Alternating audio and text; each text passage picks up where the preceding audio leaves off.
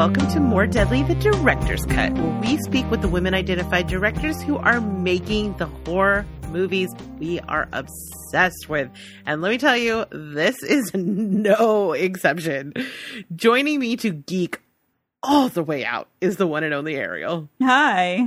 Hey, how are you? I'm doing good. Yeah, how have you been? I've been okay. Well, it's almost Halloween. Are you getting in the spirit? I mean, we're almost there. We're almost at the finish line. Are you getting any good Halloween vibes?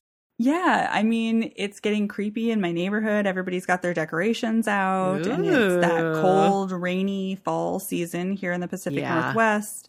And there are about, 20 million horror movies and TV series that have come out this month. So yeah. It's like chock-a-block full of content. It is Spooky Gal Christmas, right? Yeah. I feel like I've gotten to see so many good things this month. You know, everything's opening up a little bit. And so all the stuff that's been held, but it's just cram jam with all kinds of good stuff.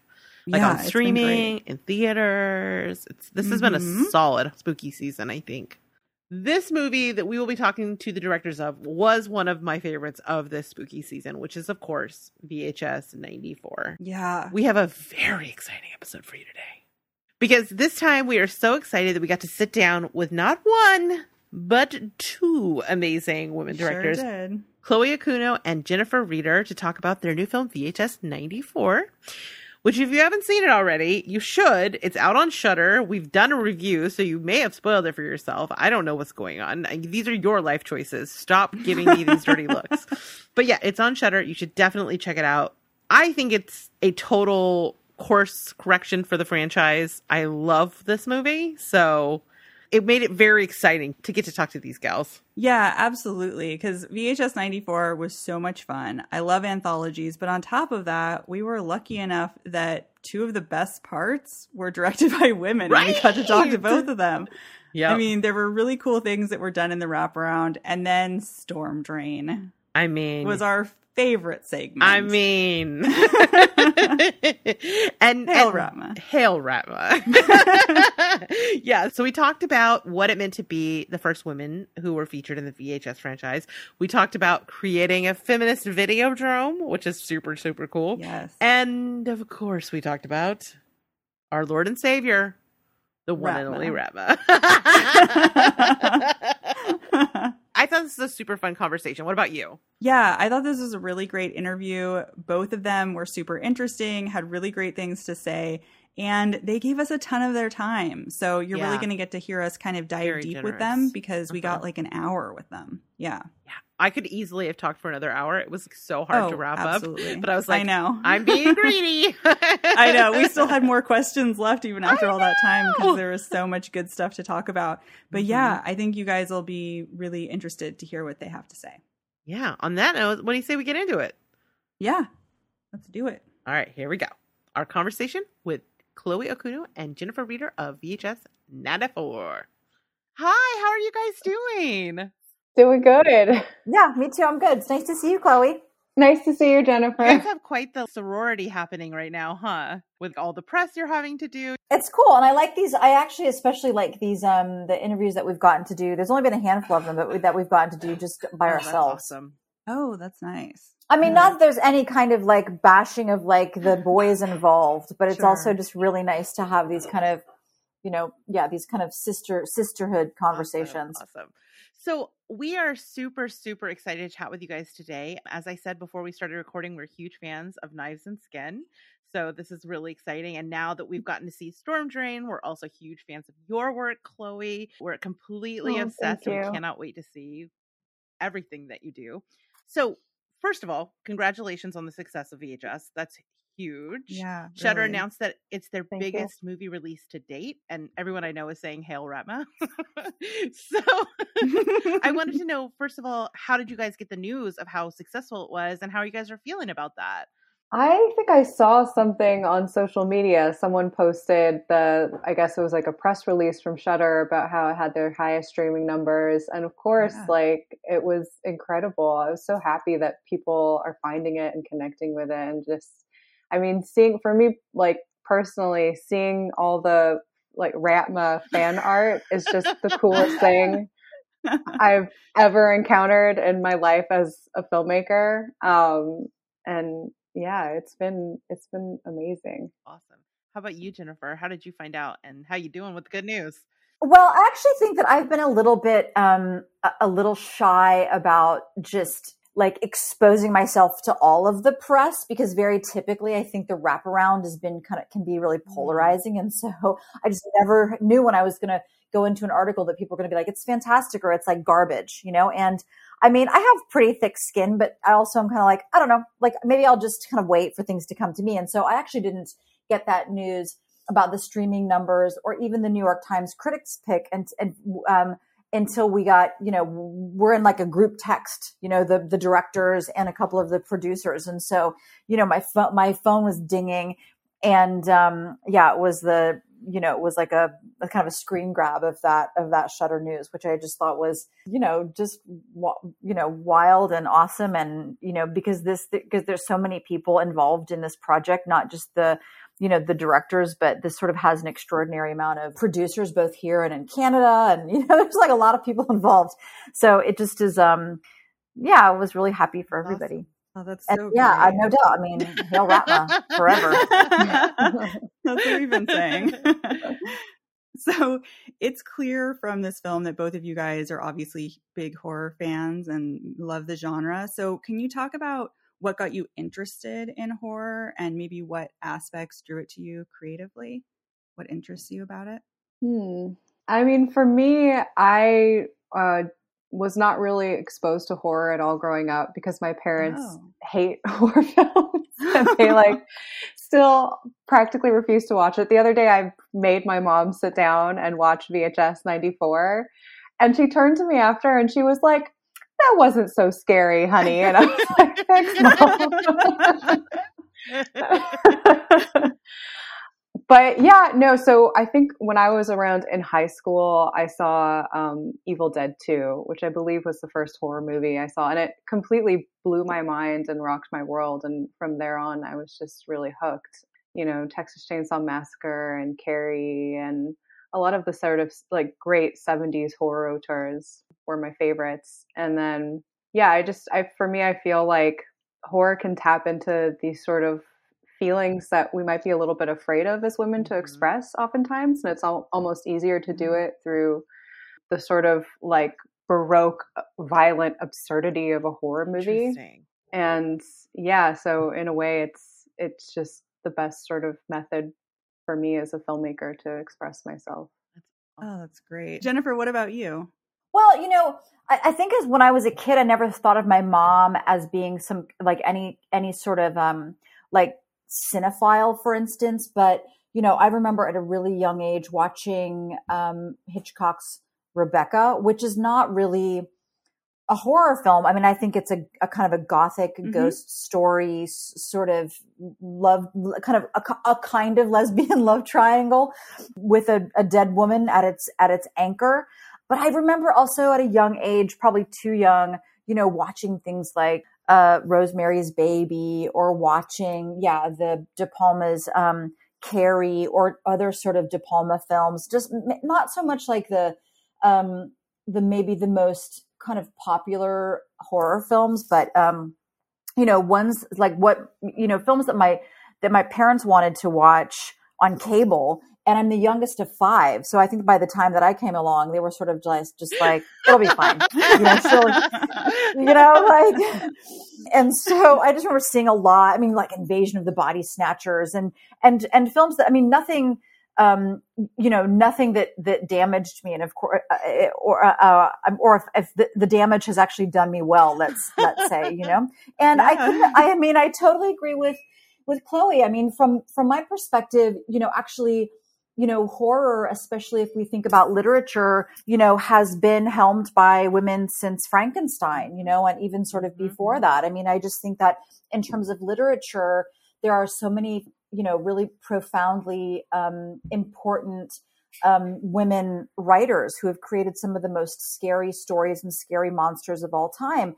And I think that that women have been the subject of horror, and it it only makes sense that, we would reclaim that territory. And I think that for me, it's also, I like Chloe's use of the word Baroque. I think of like, so much of my films lean into the surreal or the fantastical. And I think that visually, horror is a place where, it just is, I can kind of like flex that part of my visual filmmaking, and I also think that, that horror is a place for, for women to talk about, or for just general, for filmmakers who are maybe kind of, have been, underrepresented or historically sort of like marginalized. It's a place to talk about, aspects of race and class and gender and sexuality, etc. But with the kind of like behind the curtain, behind this kind of the curtain of blood, you draw the curtain back and then you can tell a story. I mean, in terms of even like Knives and Skin, I mean, a lot of Knives and Skin is about like the horror of just girlhood and trying to survive girlhood, or, violations around consent and boundaries. And I don't think that, I don't think that Knives and Skin would have been as successful if it was simply a kind of a teen drama about violations around consent, but being able to introduce tropes of thriller and horror and even the musical, with this kind of reanimated dead body of a teenage girl, I just think it for me, it's more interesting as the maker. And then I hope it's actually more interesting for people who are the consumers. Yeah, definitely. I mean, I always talk about how horror is one of those genres that allows you to sneak a lot of messages in. It's almost like you absorb it in a different way because it sneaks past your defenses, because it's couched in horror tropes, but really you're actually really saying something important. That's one of the reasons I'm so drawn to horror, and one of the reasons in particular we love films that are created by women, because oftentimes these are stories or messages that don't always get told otherwise. So let's get into actually a little bit about your shorts themselves. First of all, one of the things we loved so much, obviously, about Sewer Drain was the design of Ratma. Can you tell us a little bit about how that design came about? And then for both of you, one of the things that we appreciated across the board was the use of practical effects. And so I wanted to get both of your takes on why you went practical and how that experience was for you. So the creation of Ratma started with a conversation I had with a very brilliant concept artist named Keith Thompson. He's worked with David Bruckner on The Ritual, designing that creature, which was so mind-blowing. And I believe he's working on Hellraiser. I hope that's not privileged information. I think that's out there. But yeah, he was fantastic. Obviously, he's such a brilliant artist. And, we had a very intense, I feel like it was a 3 or 4 hour conversation that just covered everything. We talked about where this creature came from. I had always sort of been of the mind that it was from this sort of other dimension, a Lovecraftian kind of thing that had entered into our world. Yeah, exactly. Accidentally even maybe. And I had this idea in my mind that it was actually sort of sick. Like there was a certain patheticness to it, a sadness almost in the way that it's like throwing up bile. So we had all kinds of conversations around that. And ultimately he came up with this, amazing illustration of what the creature would look like, which, as many people have pointed out, I think accurately, is sort of like the love child of a xenomorph and a rat. Yeah. But Alien is like my favorite movie of all time. So I think that works for me. And then Patrick McGee, he works out of Los Angeles. He does these incredible practical effects. He's the person who actually built the Ratma suit. And he turned it around, and we gave him no time whatsoever. He had like 2 weeks to build this creature from the ground up, ship it over to Canada from Los Angeles. And then we have this great performer named Tiago dos Santos, who was sort of the performer in the suit doing the rat movements.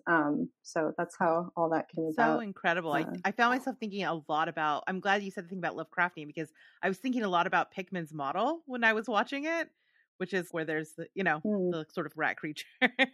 So that's really cool. Yeah. That's really cool. And how about you, Jennifer? What about practical effects are you drawn to?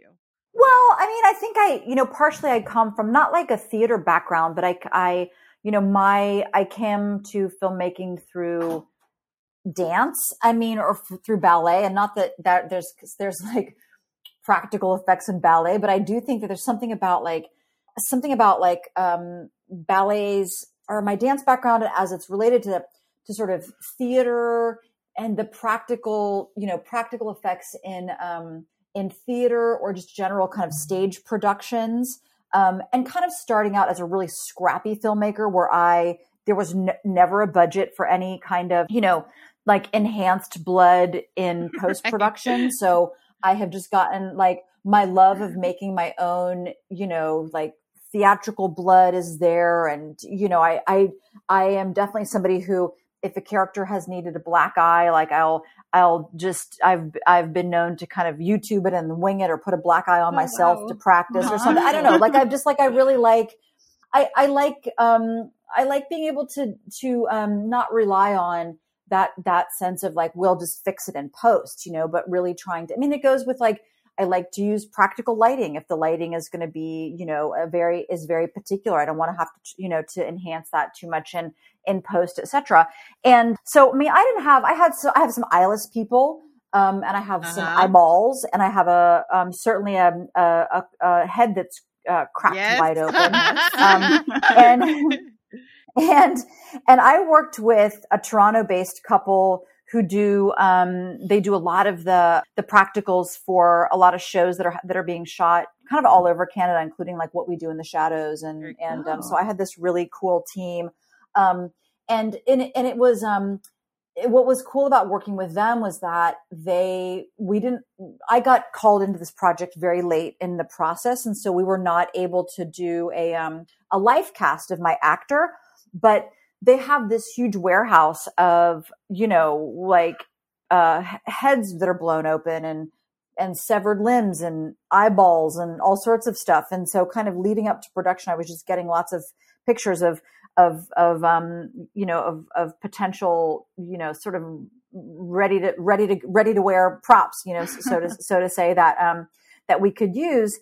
And, I think it looks, I don't know. Like, I really also like the way that the practical effects, especially in the wraparound, like the eyeless moments, I wasn't going for like total believability, but I was going for something that felt like, a kind of a nod to vintage horror, and I actually had, because there are so many monitors in the wraparound, we had to kind of save a lot of the VFX for, compositing a bunch of monitors. So, that's kind of like my VFX budget went to other, sort of less gory moments. So I had to kind of rely on, the not real blood, but, on set blood.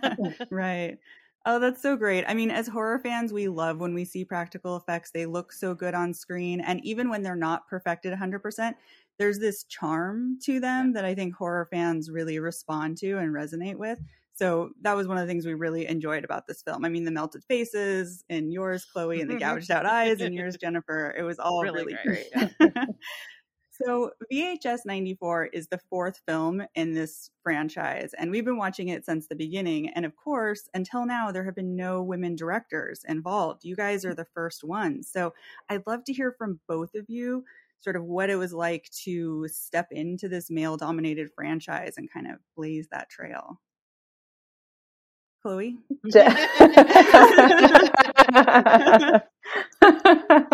So, honestly, I had a quite a good experience. I really admired the filmmakers who had done the previous movies. And that was part of the draw for me. I was a fan of VHS. And I was excited to work with David Bruckner and Radio Silence and Simon Barrett. But also, of course, it's been a kind of a very dude heavy, actually, up until this moment, dude exclusive franchise.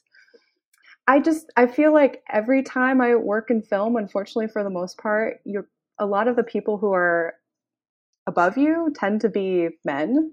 So it's not unusual. In a way, I've just sort of gotten used to that, which is kind of fucked up in its own way. That it's just the standard and the baseline.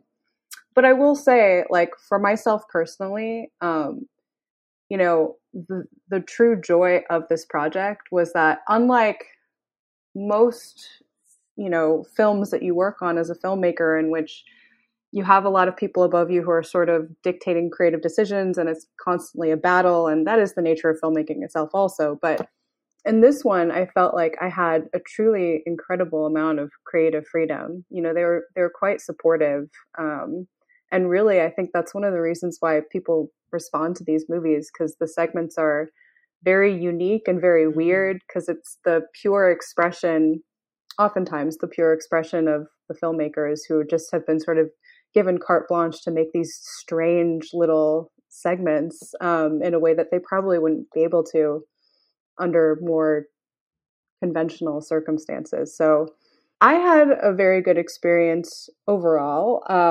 But of course, you know, sometimes you look around and you're the only girl with a bunch of boys standing around smoking cigars, and you're like, this is what it is.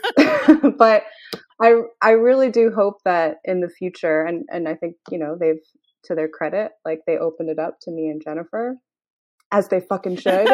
And in the future, hopefully there will be even more women who will be a part of it. Yeah, definitely. How about you, Jennifer? Well, like I said, I got brought in kind of late, and I think that had David Bruckner not been pulled off of this project to do Hellraiser, then Chloe might have had to, you know, helm this alone. And so, because David was supposed to direct the wraparound for this section, and then got pulled off to do Hellraiser, and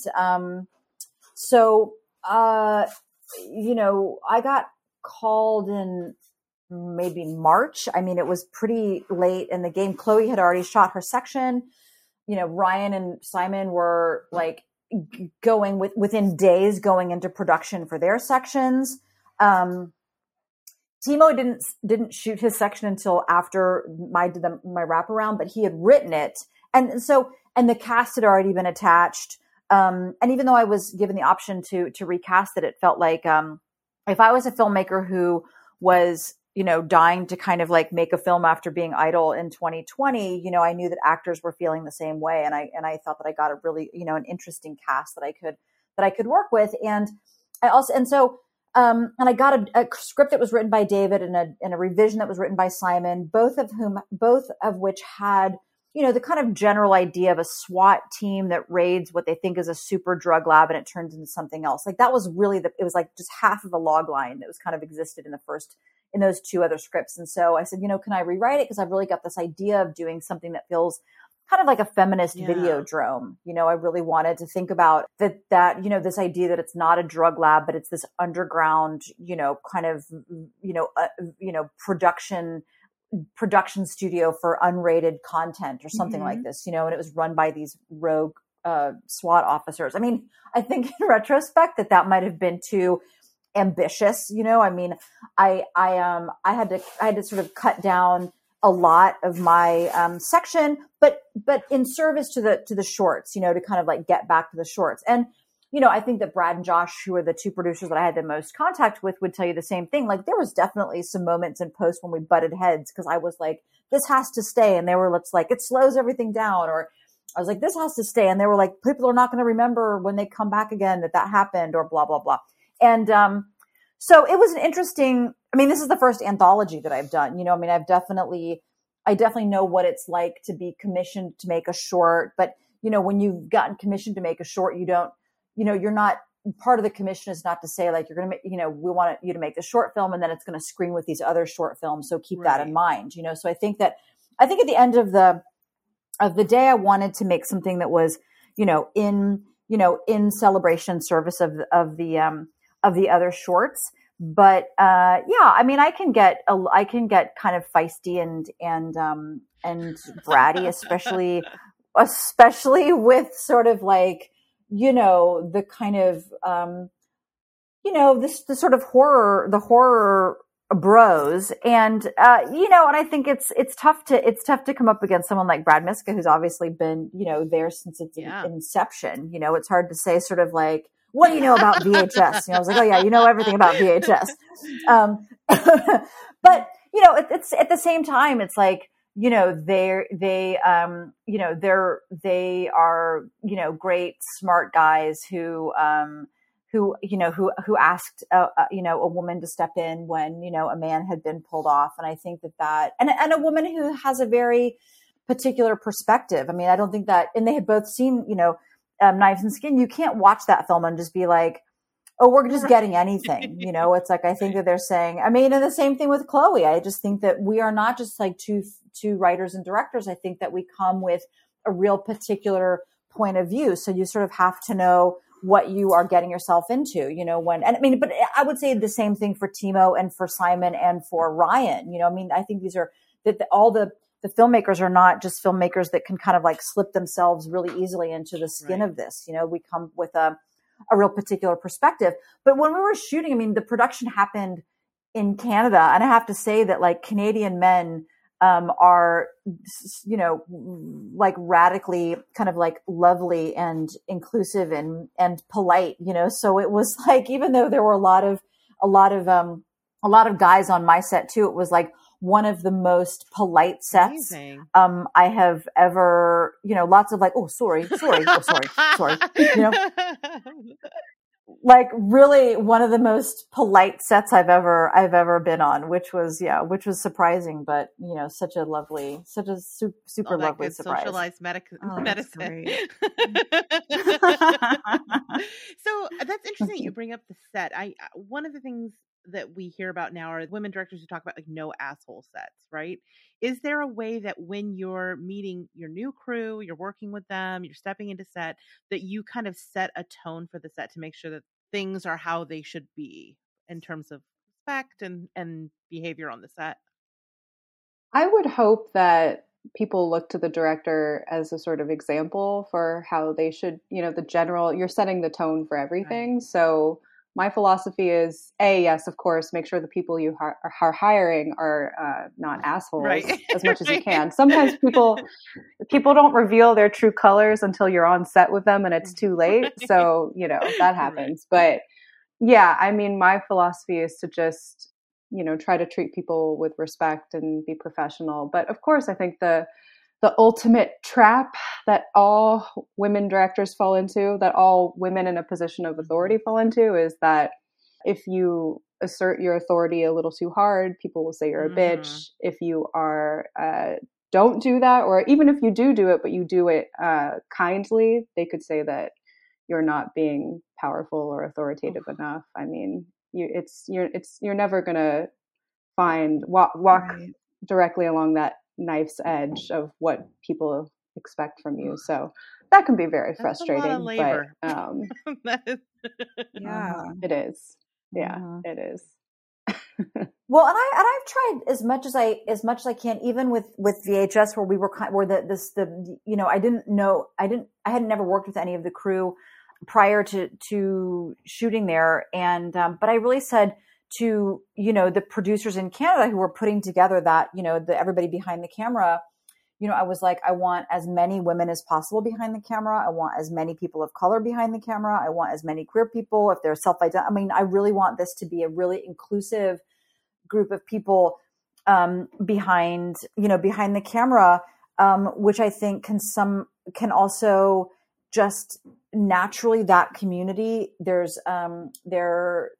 my direct experience is that when you cast behind the camera really inclusively, with that level of respect and validation, and where everybody's voice has a place at the table, so to say, then I've just found that the vibe of then the set is, there's a marked change, and I like to have, the very first meeting on the very first day. I like to introduce myself, and I introduce my pronouns, and I ask everybody else to do that. And, what do you want to be called? And I sort of say like, I don't yell. I don't want you to yell. I mean, I just think that there's a way to, on day one to kind of set out that like what I will and won't, tolerate, and that, what I expect out of myself and expect out of, other people. I mean, having said that, right, there's definitely like times when you interview someone and they're like, I don't yell at anybody. I'm like so chill. And then that person first date, they just yell at everybody or something, and then, right. And then, you can be stuck with that person for the rest of the, the rest of the shoot. But, and I think that one of the reasons that I have, at least, outside of VHS, so many of the projects that I've done here in the States, I've worked with the same crew, the same kind of core crew. And that has a lot to do with, the fact that we trust each other creatively. We trust each other as friends.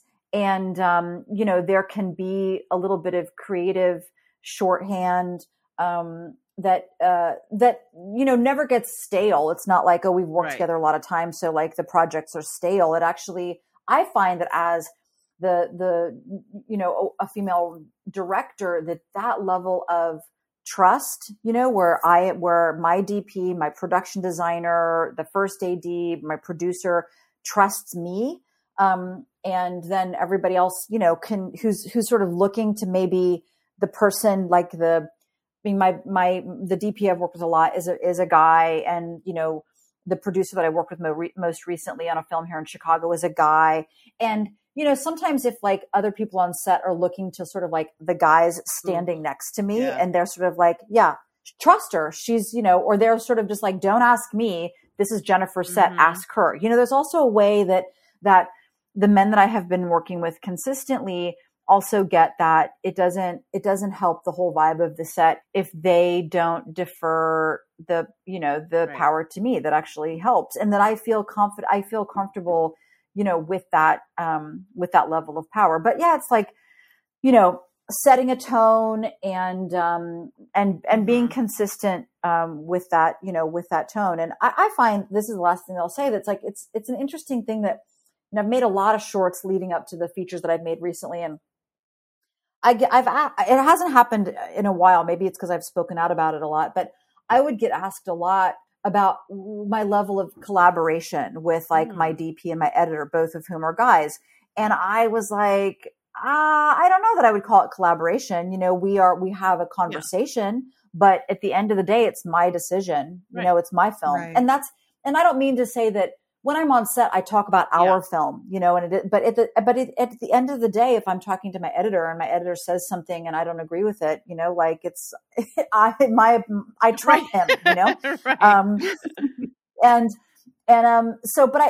but I just sort of had that sense when, that it was a weird, I mean, maybe even the word microaggression is too aggressive in this moment, but I just had this sense that the people who were asking me that, they couldn't bear the idea that somehow I had come up with all of that on my own, that I was taking responsibility for all of those decisions. And it's not to say that some of the final decisions didn't come out of conversations that I would have with, the other people on the crew who happened to be men, but it just felt a little like, but how much really was it their idea? There's a tenor. There's a kind tenor of a thing. To the question. Yeah, definitely. Right. It comes off. Yeah. So, anyway. Well, that's so interesting because I can't imagine how challenging it can be on some of these film sets to really assert your voice and to be in that leadership role when it's been so male dominated for so long. But we love women filmmakers, and it is encouraging to hear from you both that things are starting to change, no matter how slowly that change is coming. So I think that with both of your segments, you can totally tell that they were made by women. So both of them feature main female characters.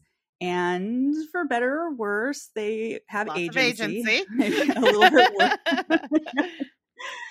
I guess I wanted to know from both of you if that is something that you think about when you're writing characters, especially female characters. Is that important to you?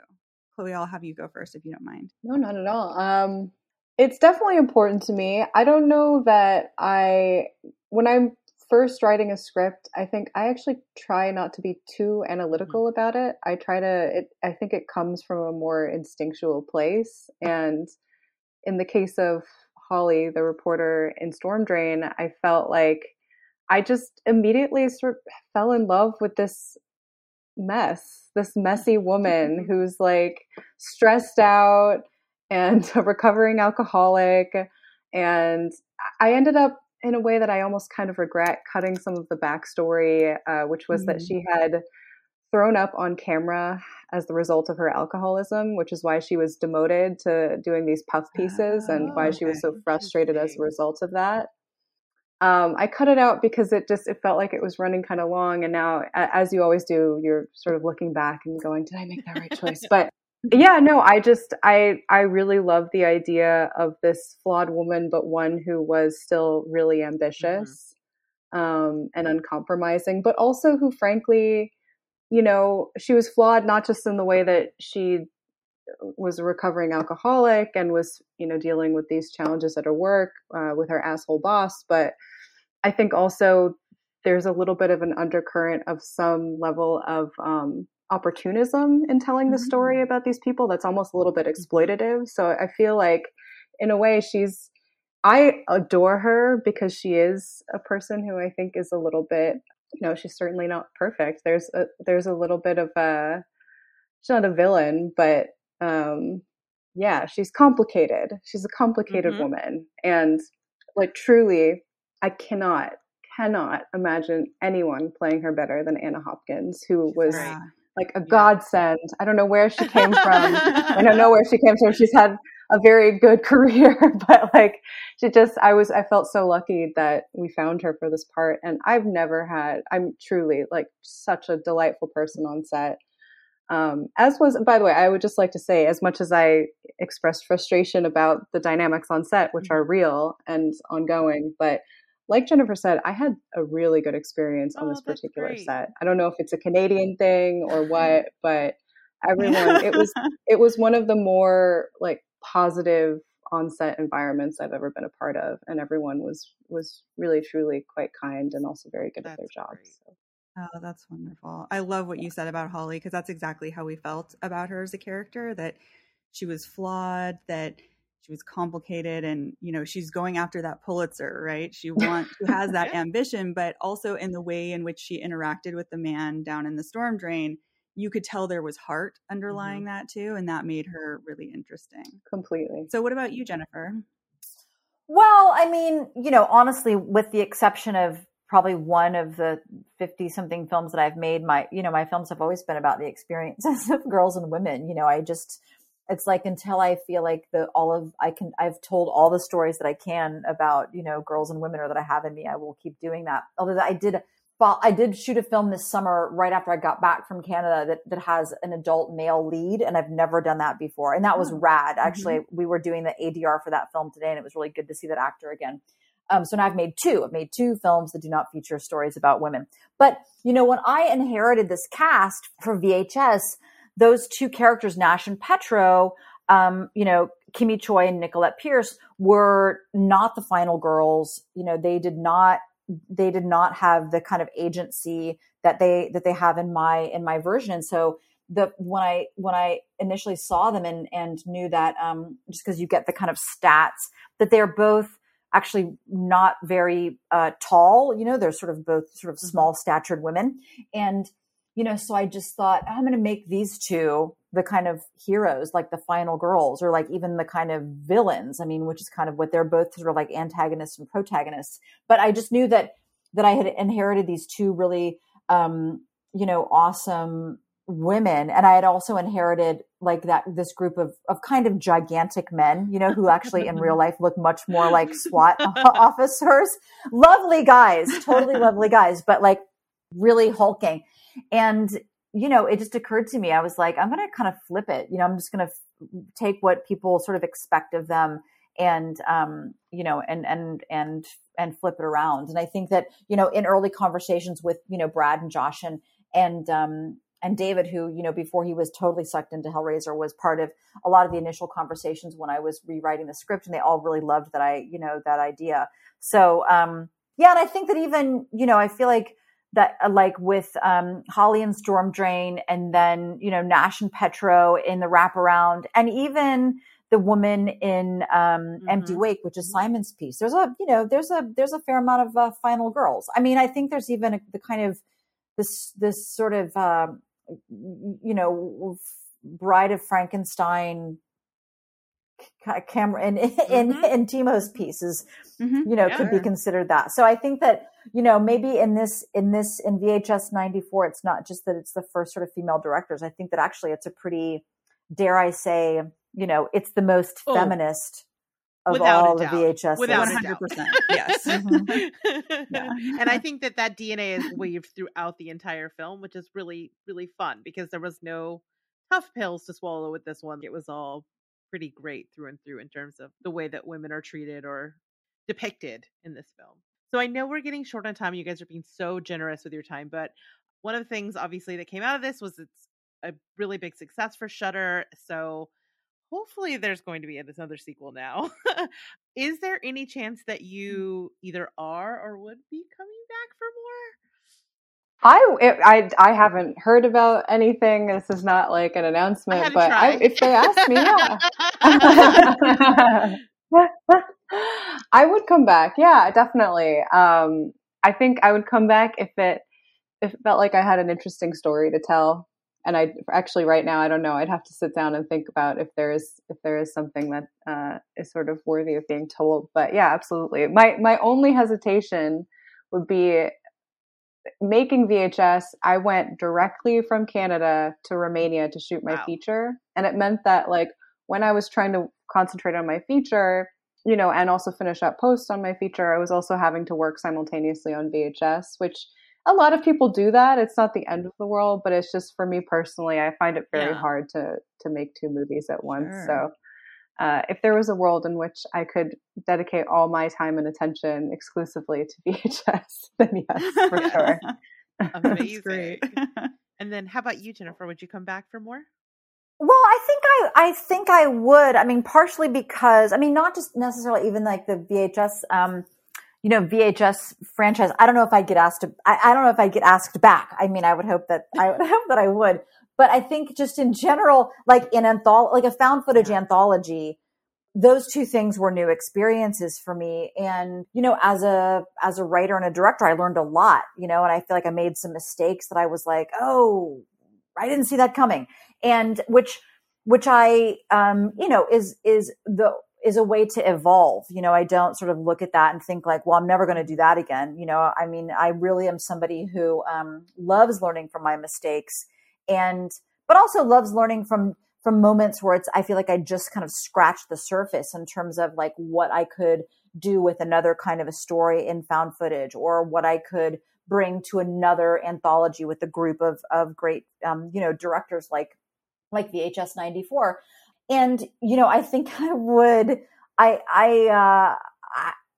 some days I think I would say absolutely yes. And I would like take on the wraparound again, just like, hold on a second, like I'm going to get this, I'm going to try that again.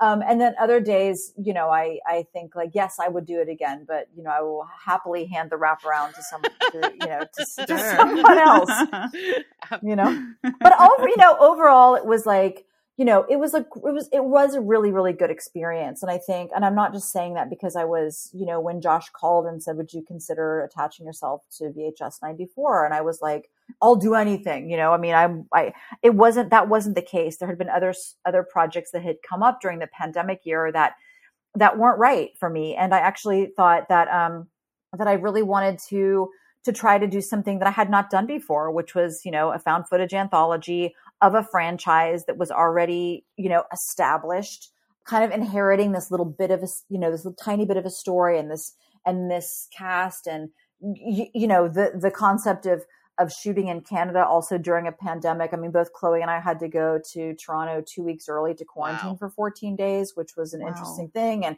we all, once production started, the cast and crew kind of bubbled up in the same hotel. Part of Chloe's set was built in the atrium of the hotel. Wow. I mean, it was, we could spend a lot more time talking about some of the particulars of of production. But, you know, at the end of the day, it was it was cool and fun. And I think that right now it's what is just so rad is, you know, all of the, you know, the super fans who were so glad that there was another VHS and they seem to love it. And even kind of the people who are like the haters who kind of love to hate it, you know, also like, I don't know, which is fine. I feel like their enthusiasm is still kind of there too, which I totally appreciate. But yeah, I think to have something, you know, something like this, which is like, you know, fully in the horror genre, which is the fourth, you know, of a franchise. And yeah, to have like the press that it's getting, you know, like I said at the top of this conversation, it's like, you know, a New York Times, you know, critics pick, and, you know, to kind of like break records for Shudder streaming, you know, is just, what's not to love about that? So yeah, you know, bring it on. And yeah, and the Shudder family, I would also just say like the Shudder family is, you know, at the end of the day also feels truly like family and like a small family. It's not, I mean, you know, it's like, you forget that sort of like they exist under the umbrella of AMC, you know, which is of course this like, you know, giant thing, but Shudder is like, you know, I feel very taken care of by Shudder in terms of, you know, a writer and director's life. Oh, that's so great to hear, because, you know, we watch so many movies on Shudder because in the last couple of years, they've been having movie after movie directed by women. And it's just been great to see them sort of support that so much. So we are clearly very inspired by women directors. So before you guys go, do you have any advice out there for young women who maybe want to direct or not sure how to get into it, or that feel like it's not even an option for them? Well, I would say it is an option for anyone who wants it. And that's not to say it's not very difficult. And it's not to say that, you know, it won't take a long, long time to break into the business. But yeah, I guess my advice would just to be as tenacious as possible. I got attached to VHS 5 years ago. In that time period, I wasn't even sure if it was getting made. That's been the sort of common case in my career, just getting attached to things that end up never going or falling apart. Or it happens a lot. It happens to everyone.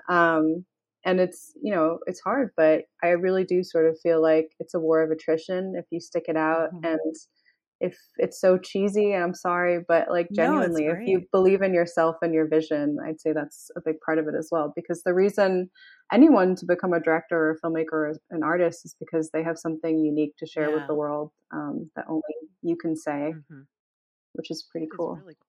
Yeah. Yeah, I completely agree with what Chloe just said. And I mean, to continue on that briefly, I also think that there's not one path to, you know, to get to where you want to be. And, you know, my path was very unconventional. And I mean, I started out making sort of like film and video in the art world, you know, so I didn't sort of imagine like, I'm going to make narrative films. I'm going to make narrative feature films from scripts with actors, et cetera, et cetera.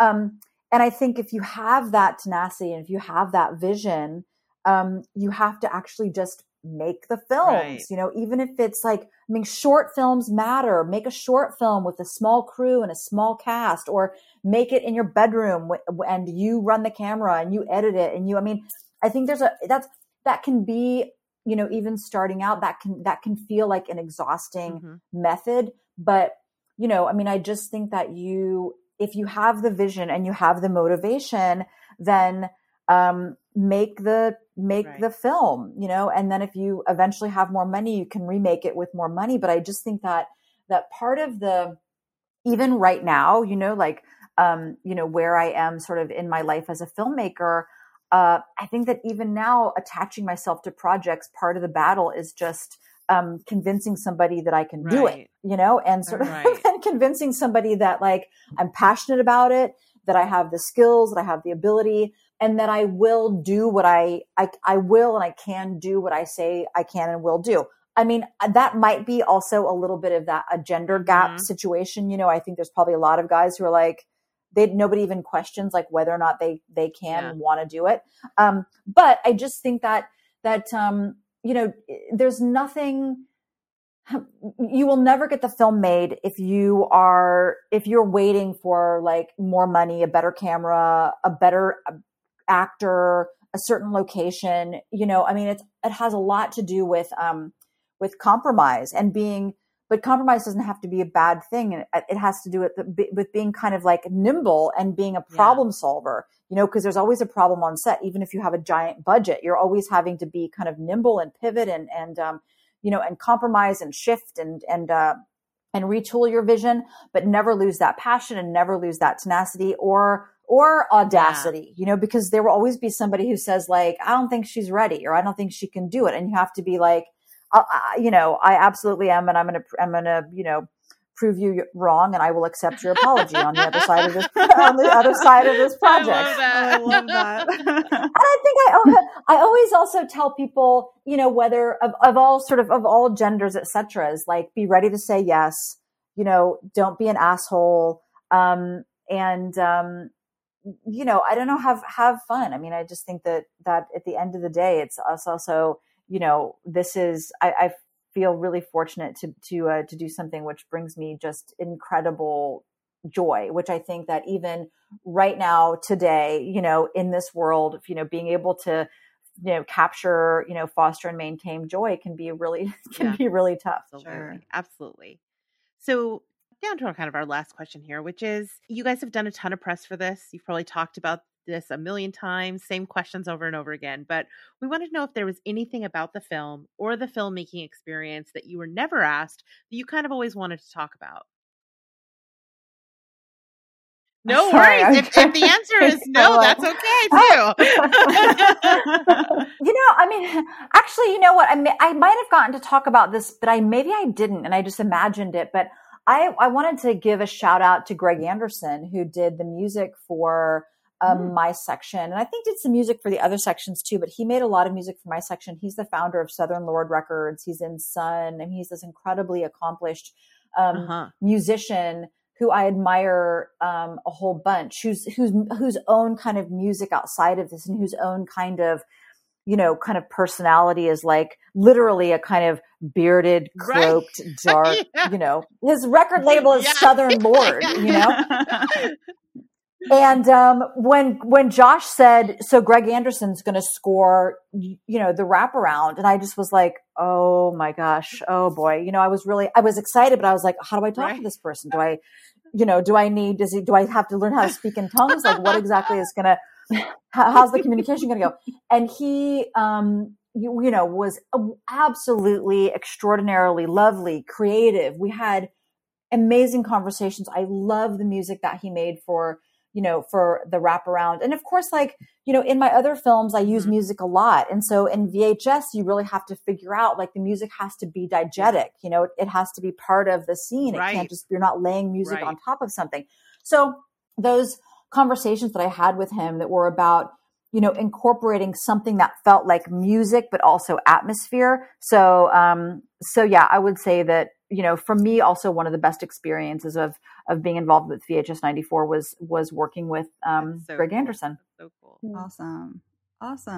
I did think of something. Sorry, I'm a little slow today. I wanted to give a shout out to Christian Potenza, who played the cameraman Jeff. We had actually interesting story. The day before we shot day one of production, I learned that the actor we initially cast had been exposed to COVID and had to drop out. Oh no. So at the very last second, Christian Potenza stepped in, and he was just like a ray of sunshine. And in the middle of a shoot in which we made him and Anna Hopkins go into an actual storm drain. Wow. He had the best attitude, and I feel like he lifted up the whole set, and obviously he was so incredible. So I want to give a shout out to Christian. And also, since Jennifer and I are both here, we shared the same editor on this project, Tom Newell. Yes, Tom Newell. Shout out to Tom Newell, who is a lovely human being and literally the world's #1 Jean-Claude Van Damme fan. That's great. Incredible. Yeah, Tom's been, he was lovely to work with. And, and I'm sure that Chloe also, he never sends a text without a Jean-Claude Van Damme accompanying Hilarious. gift, Yes. you know, of which you think that he's exhausted all of them, and then there's a new one. So is he also yeah, the number he's one really- producer yeah. of Jean-Claude Van Damme gifts? I mean, It might be. yeah, it could be because he is an editor. He's got the skills, you know. Amazing. That's great. So can you guys really quickly just tell us if you have any future projects in the works that aren't top secret at this point? Sure. Yeah, I have. I'm in post-production on my first feature film, which is called Watcher, and it stars Micah Monroe and Bern Gorman. I don't really know when it's coming out, but hopefully it'll come out soon. And yeah, there's a few other things, but I think that's the main one that's coming up next. What genre is that one? That is a psychological thriller. Ooh, okay. Well, Psychological thriller. Yeah, the way I would describe it, which probably makes no sense without context, is Lost in Translation meets The Tenant meets Rear Window. Oh. Okay, well, I'm sold. I'm in. That sounds great. Day one ticket. Awesome. Fantastic. What about you, Jennifer? Do you have anything you can Yeah, talk about? I'm also in post-production for a new feature-length film that I shot here in Chicago after I got back from Canada. It is coincidentally also a Shudder original. It's called Night's End, and it is it's like a shut-in ghost story, exorcism with an apocalyptic kind of ending. Okay. That also sounds amazing. This is fantastic. Wonderful. Well, thank you both so much for taking the time to talk with us today. And like I said, being so generous with your time. It really is such a treat anytime we get to talk to women filmmakers like you. You're so inspiring. And, you know, VHS is fantastic. So we cannot wait to see what these movies you guys have coming out, because you're such important voices in the genre. And so thank you for that. Yeah, thank you so much. Thank you both. Thank you both so guys. much. Thank you guys so much.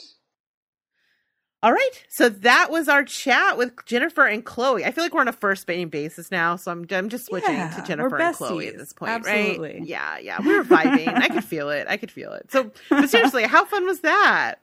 That was great. It was exciting. And I really cannot wait to see their next projects, because both of them told us about what they're doing next, and they both sound really great and horror related. So that's exciting. Yes.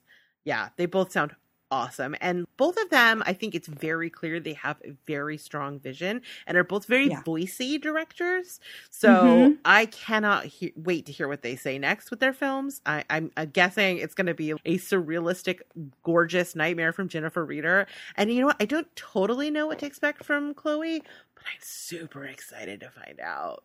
Yeah, me too. Absolutely.